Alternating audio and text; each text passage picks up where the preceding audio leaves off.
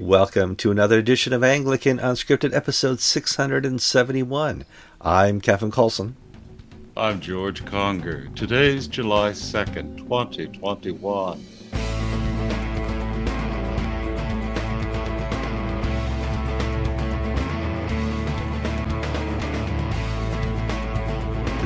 All right, welcome to Casual Friday. Yes, I have my dress shirt on. This is my dress polo shirt that I always wear for each episode. But George, you look like you're wearing a Grease Mechanics jumpsuit there. Yes, I am. I've got one of my mechanics overalls on. We don't have a sexton at our church. Everything's done by volunteers. And that's wonderful because in January, February, March, we got 10 guys all willing to get out there with power machines Sure. and mowers and cutters and tools. And July, June, they're all gone. And the rainy season started 10 days ago, which means things are growing as fast sure. as possible. So I was out here about 7 a.m. with my machete and my boots and clearing a path to the church through the brush as I hear the monkeys and the parrots cockle in the background. And, oh, boy. Well, we just But after that, we relocated here to Pittsburgh. We're at a campground just south of Pittsburgh, and most of the license plates are Floridan. So the people who are mowing your lawn are up here. that's right. Except the people who are still here. We celebrated my birthday at coffee hour last week. Mm-hmm. And we have a lot of people with Parkinson's. And Sure. as they walk back to their table with their cake, they're checking their plates and everything. Crumbs on the floor. And all the crumbs are on the floor, and then everybody walks on the crumbs. So after this show, I've got to go steam clean that carpet. So the cake's still getting pushed into the maple syrup from Shrove Tuesday and the corned beef juice from St. Patrick's Day and all the things that wind up on parish carpet floors. No, you should always have a clean floor for July 4th weekend. Absolutely. Somewhere here. From the mustard stains and the ketchup stains. Yes. And That's right. Potato salad. That's going to be the big stain. Let's see. Episode 671. We got like 6 or 7 different topics. It'll be a good show. Before we get too far into our show, we need you to like the show on Facebook or YouTube. That's free advertising for us. We don't want to pay for advertising, and you don't want us to pay for advertising. That's just a waste of money. Please share this episode with your friends, family, and enemies. Love your enemies. If you really love your enemies, you'll send them a link to our show. You guys are great commenters. I've discussed this before. You're probably the most polite commenters of any YouTube channel. If you're not subscribed yet, please subscribe. And if you don't want to sit down at your computer and watch two guys talk about Anglican news, you can listen to us. We have a podcast. You'll find that link in the show notes. Let's talk about stuff that happens over across the pond. We're Anglican Unscripted. We get to talk about things that are Anglican, which means of England. We have a new deadly sin. A bishop there has declared that he is more worried about people not social distancing than he is about a politician and being caught in adultery. And I thought we could talk about that because that's interesting. People wonder why the Church of England is dead, vacant, and nobody cares anymore. It's comments like these, George. Well, in the United States, we had Jack Spong trying to rewrite the Bible and tell us, Christianity for a new modern age. And Bishop David Walker of Manchester is also rewriting the Bible to Paul's injunctions in Romans ahead of adulterers and fornicators and all this and that. We now have the topic of social distance violators.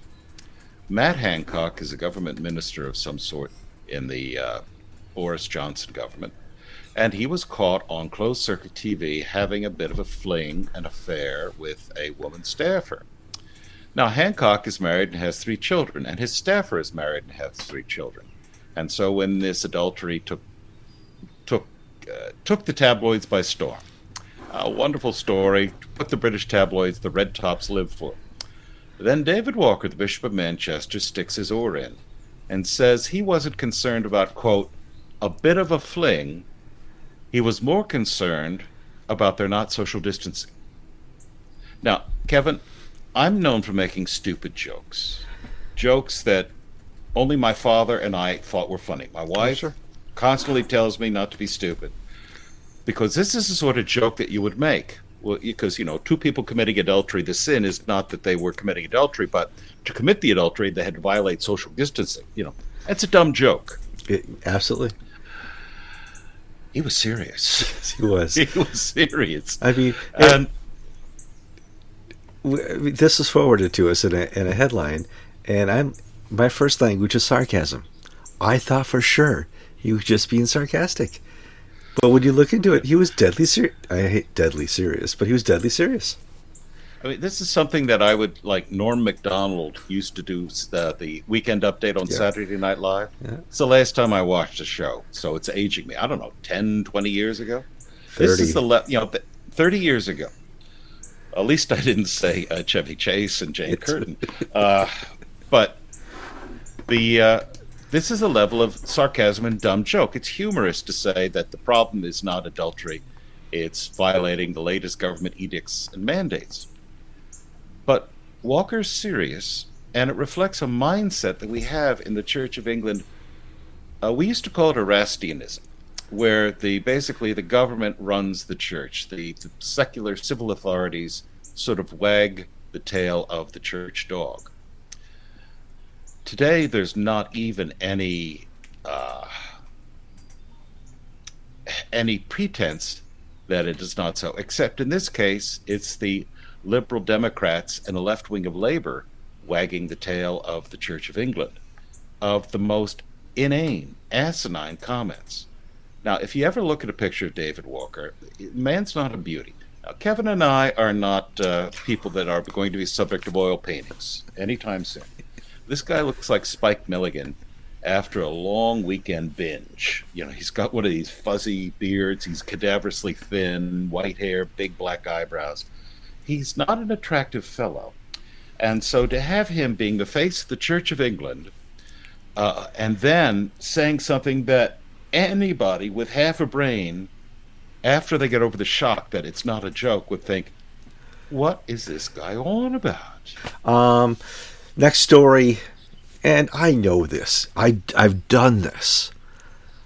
I have been known in the past to pad my resume with adjectives, with Kevin, usually you and I pad other things. Yes, right. There's much padding, and so you when you're selling yourself, you want to really sound good, like you know what you're talking about. And if they haven't thought of it, you've done it already. You have every skill they're looking for, and many skills beyond. And that's the idea of resume, is to let people know who you really are. Sometimes you want to be a little less honest about your age. Now, I've never, I'm getting close to when I want to lie about my age ever since I turned 40. But we have a bishop who didn't just pad his resume, but he was dishonest about his age. And he was certainly, we reported this before, in Uganda.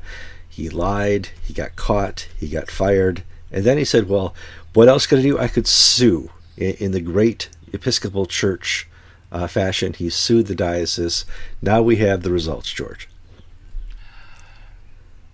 It's a minor level scandal in Uganda, but also speaks to the state of the Anglican world. And let me explain what's going on. Charles Kumi was elected by the House of Bishops of the Church. Charles Acuna was elected Bishop of Kumi in Uganda by the House of Bishops in 2019. And the House of Bishops selects among the candidates, and the candidates fill out these applications, and they make sworn statements as to the veracity of what they have said. Church of Uganda canons say that the minimum age for bishop is 45. They must retire after 15 years or upon reaching the age of 65. No wiggle room. And so he was elected. But then people wrote to the Archbishop, Stanley Ntagali, saying, check this guy's marriage out. It may not be as what it should be. He may have cheated on the side. Well, Stanley Ntagali sent a letter asking for a response from Charles Acuna. And then the bishop's committee went and examined all the files again. And then somebody compared document A to document B. Here's the attestation saying I'm 45 years of age. But here's my baptismal certificate. Here's my school certificate. Here's my driver's license. Here's my birth certificate. Let's do the math. He's not 45. And so they stopped right there. They didn't look into any of the other complaints and said, I'm sorry, your election is void ab initio, void from the beginning. We're not even going to look at claims, whether they're true or not, of immoral conduct. You're out. And because you lied, you may never stand for election as bishop again. Well, Acuna sued. And on Wednesday, I think it was this week, the High Court in Kampala ruled the bishops do the right thing. Now, that's the story level. What's the moral of the story? This is the second time in less than a year that the Church of Uganda has shown itself to be straight and true and upright and obeying its canons and not bending them to meet and match the needs of the times. We had the whole Stanley Ntigala saga of adultery, and where he was brought out by the Archbishop, Stephen Kazimba, and we went through all this grief from Africans, Ugandans, telling us you shouldn't embarrass Stanley like that. Even though he did something bad, it's worse to talk about it than the actual sin. The Church of Uganda did not hush this up, did not say, okay, well, we'll just keep you on ice for 2 years till you reach 45. They did the right thing from the beginning. And you contrast it the way the Church of England works, or the Episcopal Church works, or the Anglican Church of Canada, where if you are in the favored party, you can break any rule you want. Tom Shaw, Bishop of Massachusetts, he can marry gay people left and right when it's against the church rules, no problem. Bill Love, I don't agree with a resolution of General Convention, out the door you go. It's one rule for us, the other rule for them. The Ugandans have once again shown the moral integrity and moral maturity of how a church should be. Mm-hmm. But we're in a different world, Kevin, where, for how many hundreds of years did we look to the United States or to England for moral leadership on the world stage? Well, we don't get it. It's not in national affairs, and now not in church affairs. We get it from other places. Yeah, even the ACNA has suffered a little bit this week. We posted a story from the Diocese of the Upper Midwest, a statement from Bishop Stuart Ruck, saying, listen, we probably blew it. There's been some allegations on social media, and here's the whole story. And he laid out what has happened so far, where they are in this independent investigation, and, that Bishop admits we didn't follow through like we should have followed through. And that's where things really start to bite you. We've seen this in the Episcopal Church. We've seen this in every denomination, especially the Roman Catholic Church, where there's kind of a set of rules when something happens, certainly in this case, sexual misconduct. There are rules that the diocese must follow. There are rules that the civil authorities must follow. And there's rules that the church itself must follow. And whenever you kind of miss one of those steps, it comes back to bite you. And I think this story is, at least for a short period of time, going to bite the Diocese of the Upper Midwest, because you can't assume that civil penalties and civil judiance is good enough. Let me give some background sure. Without naming names, because this is still under litigation. Sure. A lay minister, a lay catechist, a lay church leader, more than just a lay person, somebody who had a position of responsibility in the Christ Our Light Anglican Church in Illinois. An unpaid volunteer. Unpaid volunteer. He is alleged to have sexually assaulted a parishioner. The woman has gone on to Twitter, social media, to post allegations, pictures, this and that. And she's told her story. And the essential story is that she was ignored because this fellow was being groomed to enter the ministry eventually, and he either had some sort of close relationship or whatever. And finally it was taken seriously after he was arrested by the police when the police, either on this or in another charge having to do with children, found there was credible evidence to arrest him and investigate claims of, it's called rape, but legally, technically, it may not be. It may be indecent exposure. It may be sexual harassment. I don't know. And I don't want to make that the point on which the story ends. The story is that the diocesan staff dropped the ball, leaving Bishop Ruck to take the blame, essentially, because he's the man at the top of the totem pole. And they didn't really do what they should have done. It was basically their first time with such a thing. And they didn't do it as well as they could have. They didn't cover up. They didn't hide it, but they came in with a very naive attitude that they prejudged from my reading of it. It's my reading. This is early in, yes. It looks like they prejudged the case rather than just go by the book. Mm-hmm. Just like the Church of Uganda went by the book, the Diocese of the Upper Midwest should have gone by the book, and Bishop Rook wouldn't be embarrassed by a screw-up by his people. Mm-hmm. And this has prompted some women clergy of the ACNA to release a public letter asking, lamenting and offering support to the survivors of abuse. Good letter. Yeah. Very appropriate. And let me just say, because we're fallen, broken sins, we're going to have these problems everywhere. Mm-hmm. There's no denomination, there's no group of people that is safe from this. That the mark is how well you measure it. And I guess what we have found, experience has taught us, is to give as little discretion to the people at the bottom of the process and just make sure it all goes, in other words, oh, this woman's a nut job. I know whatever his name is, Phil, Fred, Jerry, Barney. He wouldn't do this, and let it go at that. You can't do that. No, they're predators. You just can't do that. We have seen that there are people out there who are predators, who groom victims. And now, after this first report, 2, 3, 4 of the people have come forward and said, yes, he did this to me as well. Or I've had... I was a lady came and said she was in a multiple month affair with the same individual.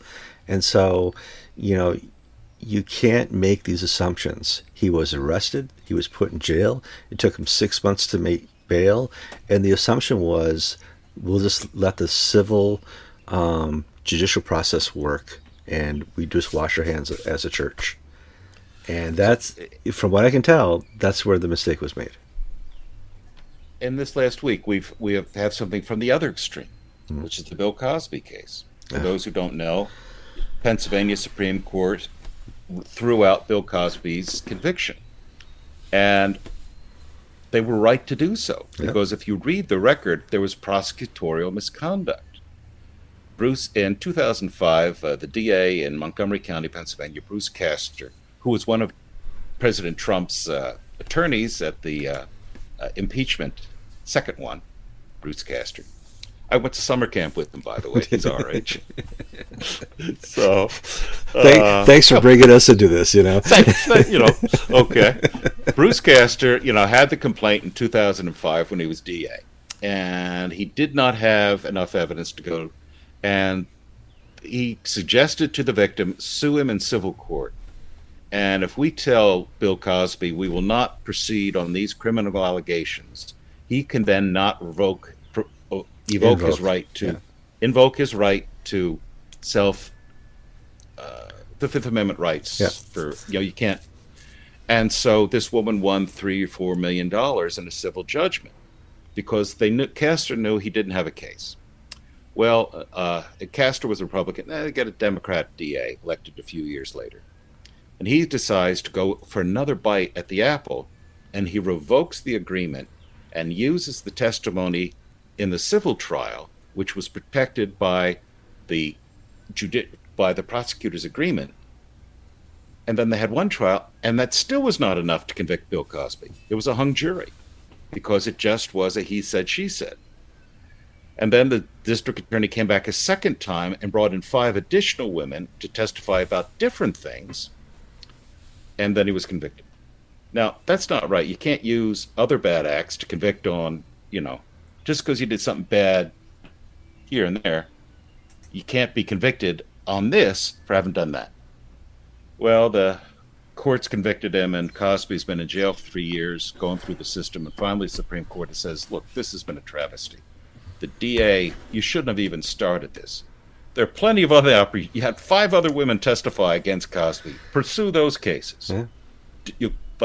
But now the statute of limitations has passed. It's over. And here we've got an overzealous prosecutor screwing things up by not following the system. And here we have Upper Midwest being underzealous, screwing things up by not following the system. Yeah, it's a difficult situation to be in, especially, the ACNA's finally hits maturity. It's older than 10 years old. But, there's a process. There's a reason process. The reason there is a process is because people have not followed the process previously. I.e. the Roman Catholic Church, i.e. the Episcopal Church, the Methodist Church. Every denomination has come up against this. And so next time, when this happens, just step back. Should I follow through? Yes. Please follow through. And that way you don't end up on the pages of Anglican Ink. You don't, and there's no hurt feelings. Everybody knows you're trying your earnest. And you don't have to say, the buck stops here at the top and I'm sorry. Well, we must commend the Diocese of the Upper Midwest by their transparency at this stage of the process. Absolutely. I will say, I'm going to pet peeve here from George. I called and contacted them before they put out their statement, and they said, hold on, we'll send you the statement. Hold on, give it a day. We really need to do work on this. And so I didn't run with the woman's accusations. And then we'll send something to you tonight. Didn't come, and late that night, I get an email from Kevin saying, have you seen this? They published it on the diocesan website, but never sent me a copy. We are humble journalists, George. We're not going to let this slight us, okay? Well, yeah, there's plenty of other stuff out there to keep us busy, but come on, guys. That's not how the game's played. It just shows how they just don't know how to do this. They're so new with this. Thank God they don't know how to do Thank God this is the first crisis this diocese has had, okay? Thank God. I mean, we had a story that's an exclusive to Anglican Ink, where the senior vice president of the church insurance company is suing the church pension group for reasons that we don't know because it's under under seal. It's ABC versus DEF in the New York federal court, and I found out about it, and I wrote to the church pension fund, and they gave me an answer, immediately about this case, which we don't know anything about because the church pension fund was able to get the judge to put it under seal. Well, meaning we can't see the proceedings. And if any church understands how to be sued and how to sue, it is the Episcopal Church. So you're talking the diocese of the Bishop Ruck's diocese, the least experience in this, thank God, to the Episcopal Church, the most experienced in legal ease. Oh my God. Well, just to compare, they were able to get the judge to seal the complaint, gag order on all the the plaintiff's claims, which essentially are that he helped cover up. There was a cover up of massive losses in the pension fund, which should be a major story if it's true. Yeah. But the church got the judge to gag everybody. And then they gave a disclaimer saying this is a disgruntled former employee, and there's no merit in his complaints, and and we will prevail in court. Beautiful press handling. Now, terrible for me. No, but they did it perfectly. Yeah. Well, hopefully, he becomes a whistleblower, and we hear more about it. But that's the news business. That's the news business. We are down to our last story, unless we can make up our own news in our heads. GAFCON says they're going to meet face-to-face with the primates in September. That'll be an interesting story because we just had the year of COVID. They met via Zoom, which everybody has. what is the future now for GAFCON in light that Lambeth is going to pick up? Who's going to attend Lambeth? GAFCON is certainly, a strong force now within the Anglican Communion, so much so that other provinces are rumored to join the team. So, yep. Ben Quashie, the General Secretary of GAFCON, announced on one of their prayer bulletins that come out over email each day or every other day that the primates haven't been able to gather for 2 years because of COVID. They've had some Zoom meetings, but that really doesn't work well for this group of people. And they're hoping to get together in September of this year for their first person-to-person meeting. We may see some new faces at the meeting. The new primate of Pakistan's Azad Marshall. He helped organize the GAFCON meeting for those who, under their country's laws, are not allowed to visit Israel when we had the Jerusalem GAFCON meeting. So he may be part of the new team. We may see some, developments here and there. There's new guy in West Africa and things of that nature. So we'll see how things develop. Now, and I think the thing is on the agenda is, what are they going to do about Lambeth 2022? By that time, the Living in Love and Faith initiative will be out. And my guess, reading the tea leaves, it will be confusing and a fudge. But let's sort of stand back a second. This week, the British Methodist Church approved same-sex weddings. The British Methodist Church is in talks with the Church of England to mutually recognize everybody and everything, and just like the Episcopal Church does with the ELCA, and the ACNA does with, what's that other Lutheran? The other Lutherans. The conservative Lutherans. We get the crazy Lutherans, you get the conservative, you get the good Lutherans. You're looking for the Missouri Synod Lutherans. Well, them, but not so much them, but the other ones that broke away from the ELCA. They've got a professor. Okay, we've just insulted all of our Lutheran viewers. My apologies. Sorry. There needs to be a Lutheran Unscripted. Now, what's going to happen if they do go through? Because these people love these agreements. A Church of England couple can go to the Methodist Church and get married, and then come back to the Church of England and say, "We've got a lawful church wedding." Church of England clergy who are in civil partnerships can get a Methodist marriage and come back and say, "We've got a religious marriage here." And I think that the lack of pushback from the Church of England is a bit of a hint, because they're going to go ahead with reunion with the Methodists eventually. The lack of pushback on this point from the Church of England either means they're asleep at the wheel, which is possible, or this is going to be the direction the Church of England is going. So really, it's no great concern of theirs that the Methodists are jumping ahead of them. Because remember, the Scottish Episcopal Church has already gone there.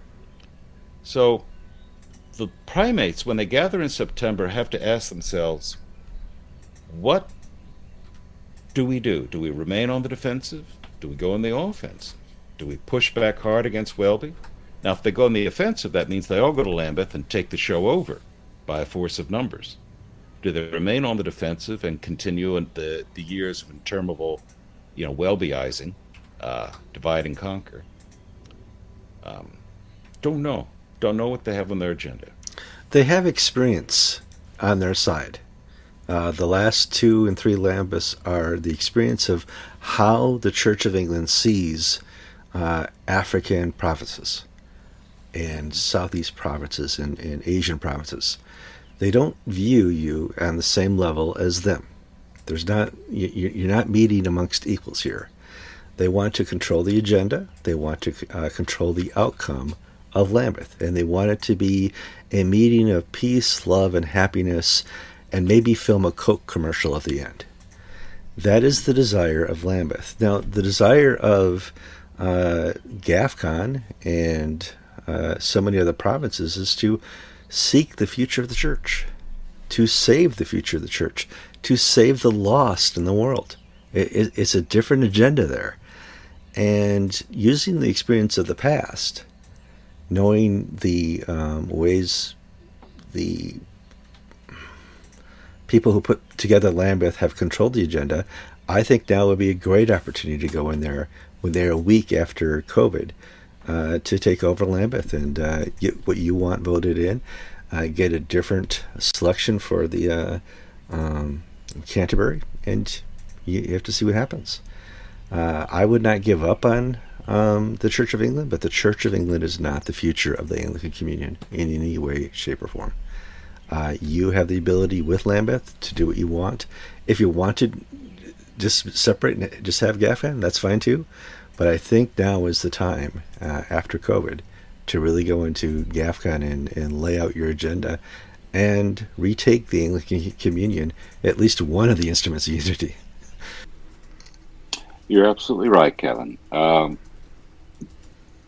The Global South, GAFCON, can dictate the terms of this situation, this battle, if they come and show up and act in unison.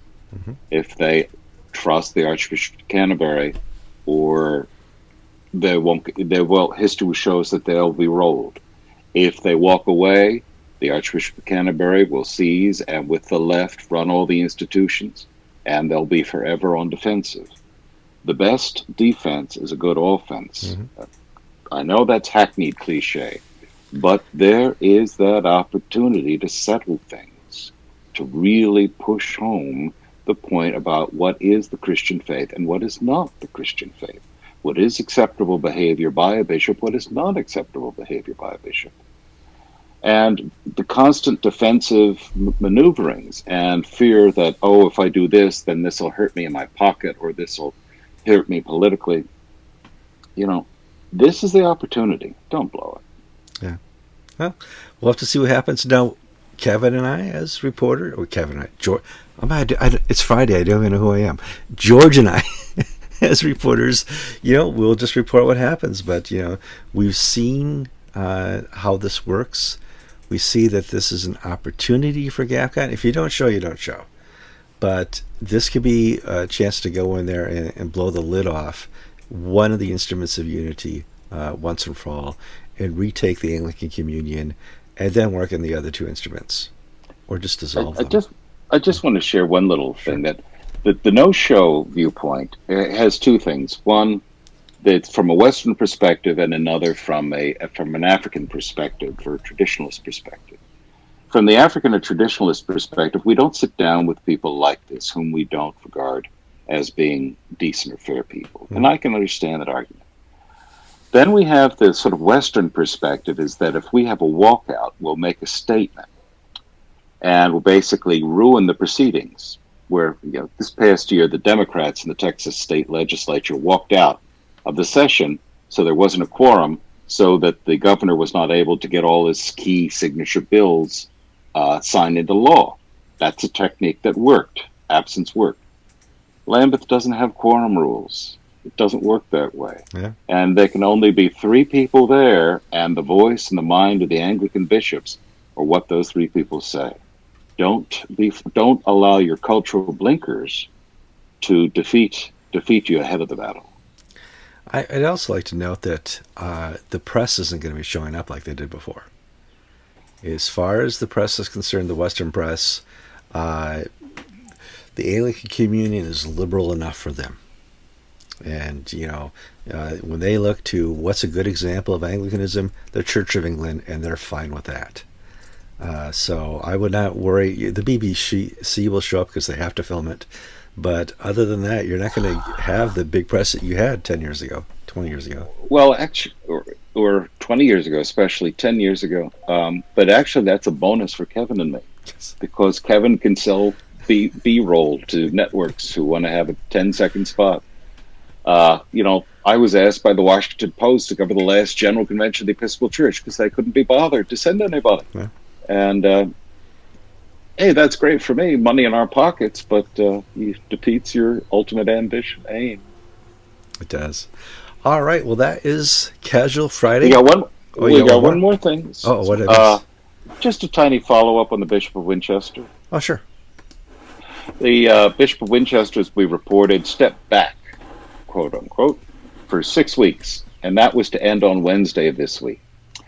On Wednesday, the acting bishop, Debbie Sullen, who is the bishop of Southampton, suffragan of the Diocese of Winchester, said that the talks are still ongoing and Bishop Tim is going to step back until the end of August.